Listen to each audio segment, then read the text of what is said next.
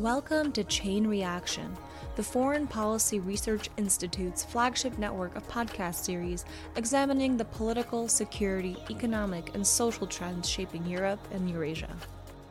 Throughout the year, we're talking with experts about developments in Russia's war in Ukraine, the new European security order, the past, present, and future of the Baltic states, Russia's political economy, and great power competition in the region.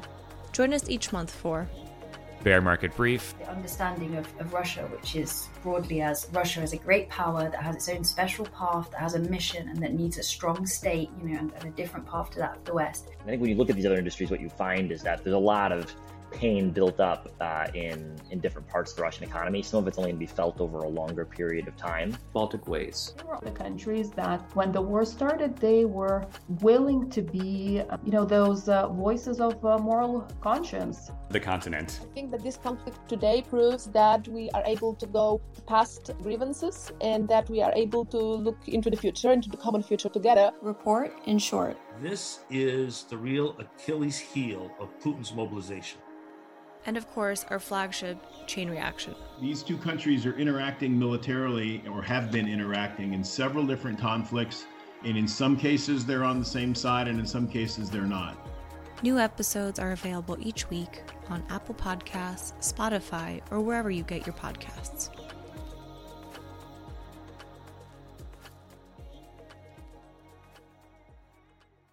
This week on the Bear Market Brief.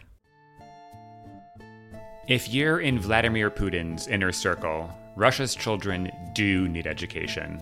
Patriotic education.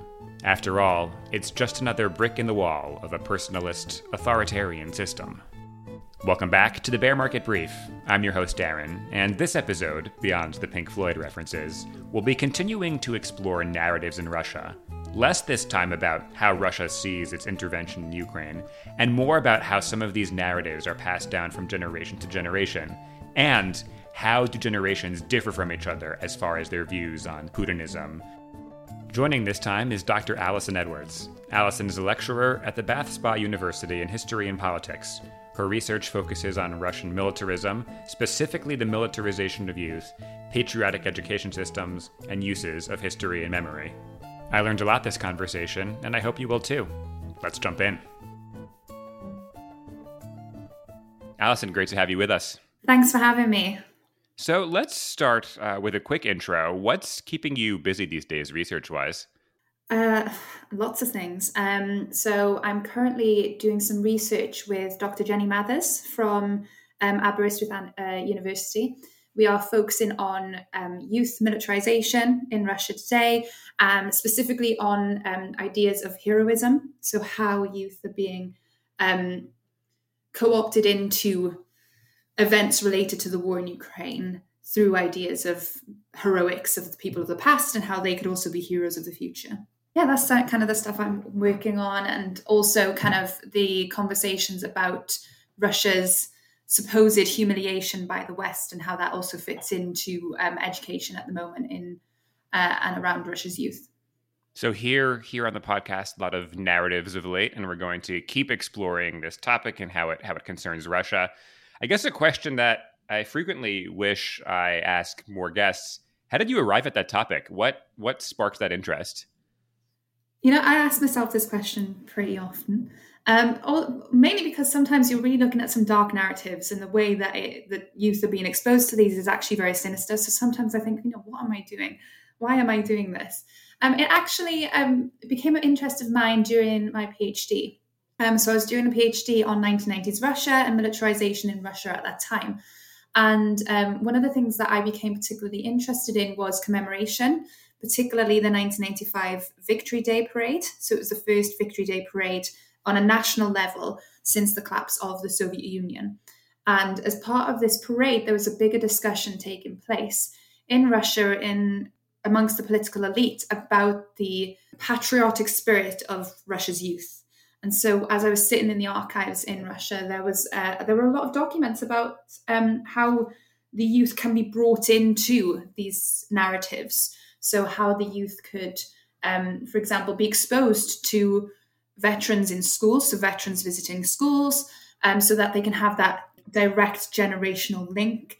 And youth were at this time like a target of the Russian state. And that's when I suddenly started to think, wow, there's so much that's been invested into youth there. And you can see it today as well in Putin's time. So that's how I got into it. And what a great segue at the end there. Let's talk about Putin's time here. I guess we'll start with a question I hope isn't too broad. How do young people fit into Putin's vision for society in modern Russia? Youth are a very important category. So I think it kind of fits in nicely to how I even got into this topic, I guess. Because, as I said to you, I started to see this in what I was looking at from the 1990s. But, what we look at in terms of Putin today, a lot of people say that the Russia that Putin now lives in, leads, is one that he's created. And that's not necessarily the case. Putin has renovated things that existed before. The Soviet state invested a lot in the youth. In the same way that in the 1990s, the Yeltsin presidency started to invest in the youth, particularly in the 1990s. And so I often think of Putin as kind of painting a house or renovating a house that's already been built. And what he's doing under his leadership is he's renovating how Russia thinks about the youth and how they use them. So youth are a very important category in Putin's Russia. And I would say before 2020, so they've been a kind of an important category for Putin for a long time. But it's 2020 when they were actually written into law, into the constitution as a priority of the state. Could jump in for a second. Just to clarify. So when we're talking about youth, do we mean school kids, teenagers as a whole category? What is the age cutoff here, I guess, as we think about this? Yeah, that's a really good question because I've been looking at research where you could probably cut off youth at about 30, which is great for me. I'm like, yeah, maybe I'm still youth. Old, sorry. So we're talking about 30, but what I'm going to be talking about, I guess my specialty is more of the school kids. So I can definitely talk about kind of the differences between those who are in the older ages of youth and what we would probably characterize in terms of Russia as a lost generation. But yeah, what I'm talking about in terms of the state priority are those who are not lost, not part of that lost generation. The ones that are still in compulsory education, the ones that the state can explicitly reach through compulsory channels. And that's, they were written into the 2020 constitution. So I would say that they're a very, very important category in Putin's Russia. They fit in very well. The state leaders have cottoned on to the fact that they are going to be moving Russia into the next stage of life after the current leaders don't exist anymore. So it's very much the ones that I focus on, the kids, the youth that I focus on are those that are forced into particular educational settings like schools, compulsory education. So a couple of follow-up questions, a lot of really interesting strings to pull here. With kind of compulsory education in Russia, what are the messages that are being broadcast to school kids now? And I guess, how is that education being delivered? So compulsory education would be schooling, actual schooling. So kids being sat in the school chairs. So when I talk about compulsory, I'm talking about the school system itself. So I'm not talking about these extra patriotic groups where students can sign up and can't. I'm talking here about the actual school system itself. This is really interesting and actually quite a contrast to other countries who might not see the benefits of the humanities. But Russia puts a lot of emphasis on historical education. For Russia, the kind of important value that they need to communicate with youth in Russia today is this idea that they need to be patriotic. So, as I was saying with the constitution, children had been written in there as a state policy priority. It was the duty of the generation, of the state, of society to foster patriotism in that youth. And they feel like the best way to do that is for students to be exposed to a history education that champions Russia. So what we see in the education system, in the curriculum, is first of all an emphasis on historical education, increase in the amount of time that history is being taught in schools. That's happened in recent years. A longer term project of the state has been creating a single track textbook, which has just kind of one narrative on Russia's history that is basically kind of edited depending on the age of the youth that they're giving these textbooks to. That's not currently in play. It hasn't yet been approved, but they've been working on it for a long period of time, and kind of emphasis on that single track textbook ebbs and flows depending on what events are taking place. Very popular in 2014 during the annexation of Crimea. And again, it's become a popular talking point today. So yeah, through history education and through the increase of history education in schools. A comparative question, if I might, just for, I guess, my own context. To what extent does that sort of patriotic education, at least in a primary school setting, differ from, in your experience, education in the UK or education in the US? I'm glad you asked this, because I get asked this so much. I get asked, oh, well, isn't this also happening in British schools? Isn't this also happening in the US schools? To an extent, yes. Especially US critical race theory, for example. The argument for not having critical race theory in American schools is because students will feel negative about their historical past. That's why we won't have critical race theory in schools. Particularly, I know the conversation is taking place in Florida at the moment in the US. In Britain, the same discussions are happening, particularly in conservative branches, around how Britain might depict the British Empire, for example. So decolonising the curriculum initiatives, this is an initiative taking place in the UK, is calling for not just talking about the British Empire and the grand, great British Empire, but also talking about, the impact of colonisation. And British political leaders, as I said, mostly in conservative branches, are worried that by doing that, what they're going to do instead is you're going to raise an unpatriotic nation that doesn't feel any pride in its nation, in its country. And so that's where I would say there's similarities, right? Every country in the world will present a particular version of its past that it wants society to pick up on, that it wants society to take forward. And because they want society to feel a particular way about that country. Every country does that. However, in Russia, it's not just love the motherland. It's not just let's learn about all these great victories because we want you to love the motherland and feel pride in it.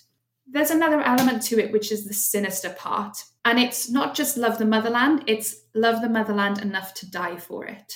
So what we see in history education in Russia is not just, oh, look at all these wonderful victories that Peter I commanded, or Alexander Suvorov commanded, or look at the great victories that we achieved over Nazi Germany, because those stories are there, but it's also talking about the sacrifice of those people in those wars. And sacrifice is a very prominent discourse or narrative within youth discourses. So in the textbooks, there's lots of emphasis on the sacrifice of ancestors. In fairy tale books specifically, so books where they've written history in fairy tale stories for like younger kids. So you're talking like kindergarten age. It's, I read some wild textbooks where they were saying, you kids might have to do this too. And it's they kind of frame sacrifice and dying for their nation as kind of the best thing that you could possibly do. Dying for your country is the most honorable thing that you can do. And so they bridge these two discourses together. It's not just, you should love your motherland for all these wonderful things that these people have done, but also you should now follow them. You should now be those heroes. I think that was pretty eloquent and slightly disturbing too. But yeah, I think really important that we're talking about this. One thing I wanted to double back on, just because I think it's important to paint a holistic picture for listeners. And I'm still smarting, having heard that I'm no longer a youth. I'm feeling very old. But you had mentioned this lost generation that's older than these school children, and I want to double back on that just to explain to listeners, why are they lost? Who are they? Yeah, who are they?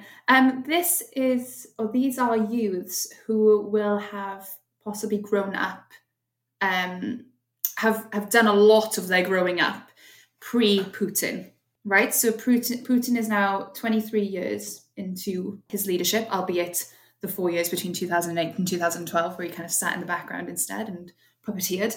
But yeah, so I'm talking mainly about those children who would have been raised in the 1990s, those kids who will have seen a very small smattering of democracy.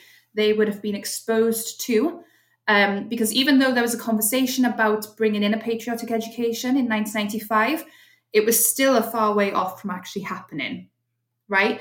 The kids of the 1990s were exposed to more points of views. The educational system that they wanted to bring in prior to 1995 was all about kind of internationalization of education, getting more perspectives, having more critical discussion within the history textbooks. And then you've got the first kind of years of the Putin era where they haven't yet got kind of a stringent policy in place. When I talk about the lost youth, I'm talking about those who have they grew up in the 1990s, they had possibly a different education system in play, but they were also brought up in what we now know as the wild 90s. So a time of chaos, economically, politically, socially. And because of that, they've been a harder group within the youth to kind of pull into Putin's propaganda, I would say. And I saw this particularly. So I went to teach English in a Russian English language kids camp in 2017. And there were kids there who were like in their late teens. So now they're part of this generation that I'm kind of talking about. And it was in Siberia.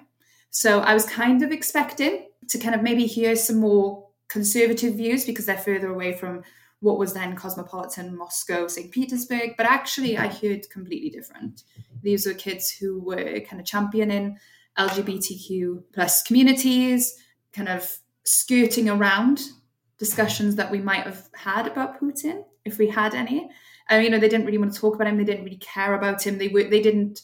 When I asked students about things like, you're not far off when you'd potentially go to military service, things like that, they would say, oh, I hope not. I really hope not. And I kind of didn't, not that I expected them to want to jump into military service, but just the whole conversations that I had with them was presenting a completely different youth that I was expecting to kind of approach.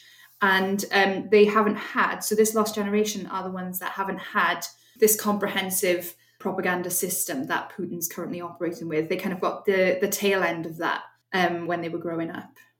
So a degree of, I guess, cynicism and having experienced an alternative. I guess this is a great lead into our next question here about this generational component. As far as you've measured and seen in your research or in your own lived experience, how do young people in Russia, be they this lost generation or school children now, how do they differ from their parents or grandparents? What kind of changes are we seeing generation to generation broadly? So this is so complex. I'm not really sure how to answer this in a way that's simple enough, mainly because this is something that I'm always thinking about constantly. I would say that children who are, let's say, from their 10s to their 20s will have a similar education to their parents, likely, because their parents were brought up in the Soviet period. So this is why I'm saying 10 plus youth. This is who I'm talking about now. So they are being brought up in a comprehensive propaganda system. The current youth are the 10 plus youth that I'm talking about. But their parents would have also been brought up in a very militarized patriotic education setting as well, under the Soviet leadership. The youth that are 10 years and younger, their parents could be those who have been brought up, who are this lost generation. And I would say that they probably differ very on quite a large scale. You've got youth who are under 10 who have only known this system, this education system that Putin's bringing them up in. Have only known that. But then their parents have been exposed, as we said, potentially to these other points of view. And I would say this is obviously the younger parents group that I'm thinking of here. And then you'll have those who are getting the tail end of Soviet education, growing up during the period of glasnost as well. Basically, the complex issue here is that in some groups, parents and children will probably have very similar views because they've been brought up in equally militarized education systems, just different kind of narratives of how they got there. And then you'll have groups where the kids are so immersed in a culture of militarization now, but maybe their parents weren't because they were growing up in the Glasnost period or in the 1990s. However, this is where I don't think we'll ever really know. There are stories of children kind of telling on their teachers who are maybe speaking out against the war. So they're telling on their teachers to the authorities or to their parents and then being reported. These teachers are losing their jobs, maybe even facing prison time or a slap on the wrist from security services. But then you've also got the youth who are actually acting as those like gatekeepers, right, of the state, making sure that the Kremlin's ideas are being promoted. I also know of instances where parents themselves have told on teachers, right, when they've spoken a particular way about, for example, the Second World War in Russia, that isn't the state line. And they've been told on as well. But then you also hear of parents protesting against some of these narratives and discourses that have been brought into schools. So there was recently in Moscow a Wagner mercenary went to a school and gave a lecture, and it has caused quite a bit of uproar. It's in the news, all over the news, about how this Wagner mercenary was in these schools, and teachers were not, and parents even were not happy about it. Was not happy about their children being exposed to Wagner mercenaries. So yeah, it's very complicated. That's why it's interesting. I guess another question, and important to note if you're not in this space, living and breathing it. There's more to Russia than St. Petersburg and Moscow. It's a whole wide, diverse country. As I have sometimes mentioned on here, my only editorial line is that Russia's a real place. Are we seeing uniformity in the way this education is being applied across Russia's geography? Does it differ in some of the more ethnic republics, I guess you would call them? What are you seeing there? We started to see that in the 1990s. We started to see that these different regions had greater autonomy to bring in different aspects to the education system. But particularly on history education, there's very little room for autonomy. And that's the bit that I focus on, is kind of that history education. There's very little room for autonomy there. The state wants to promote kind of that one line across the whole of Russia. But you are right, even though the state wants to do that, it doesn't necessarily mean that children are internalizing it all in the same way, because they have different lived experiences. Children are not all the same. So you had mentioned the kind of in-school education that's part of history. I've heard a lot about these, specialized patriotic lectures. So I want to ask you more about that component, and also the out-of-school pieces here, the camps, the voluntary programs. I think it's kind of a general question, but what does that look like in practice? I'm also glad you've asked this question as well, because I do focus more on the outside groups, the groups that are outside of school, because I focus on groups like UNAMIA. So UNAMIA was group set up in 2016. It's headed by the Minister of Defense, Sergei Shoigu. They are a group of children up until the age of 18 who have their own. So UNAMIA means like youth army, young army. They have their own uniform. They stand guard at memorial sites during key anniversary events. They march. So they marched last year in their Victory Day parade. They had their own actual regiment or faction. And they themselves, involve themselves in lots of activities outside of school. But I'd say they involve themselves. I think the voluntary thing that they do is sign up to UNAMIA. And that's voluntary in the sense that maybe their parents have pushed them into it or whatever. But there is an involuntary element to it. But the projects that they get involved in are coming from all angles. So when I was talking to my colleague who's working with me on this, Jenny Mathers, we were talking about how chaotic this all seems. And to me, it doesn't seem like a state that's kind of secure in its discourses. It kind of looks like a state that's picking and choosing and pulling so many different, in this case, activities for youth to become involved with, activities where students can be exposed to the same discourses but in different ways, as a way of kind of hammering these ideas into the youth. You have UNAMIA, you have Victory Volunteers. So Victory Volunteers sounds a bit softer than UNAMIA. They don't march, for example, during Victory Day parade, or they don't stand guard. However, they are involved in Victory Day celebrations in the sense that they help with the Immortal Regiment. They do things like handing out red carnations. So red carnations have become kind of a symbol of the war, probably very similar to Britain using the red poppy. But they also hand out the St. George's ribbons and tell people how to wear these St. George's ribbons. These And are they the also, orange and black ribbons you sometimes see in media, just for listeners. Yeah, these are the orange and black ribbons, and they tell them how to wear them properly. You have to wear them in a particular way for them to show that you're the most patriotic. They also, both groups, UNAMIA and Victory Volunteers, will send letters to the soldiers on the front, will create care packages, will do, they always meet and speak and assist veterans of the Great Patriotic War. It's all encompassing, but they also get involved in a lot of fun things. I say fun. I mean, I wouldn't probably count telling someone how to wear a ribbon as fun, but they also do things like the graffiti campaigns, where they get to draw pictures of heroes on the side of buildings, or they get to do war reenactments. So they have camps where children can reenact the Battle of Borodino or Stalingrad.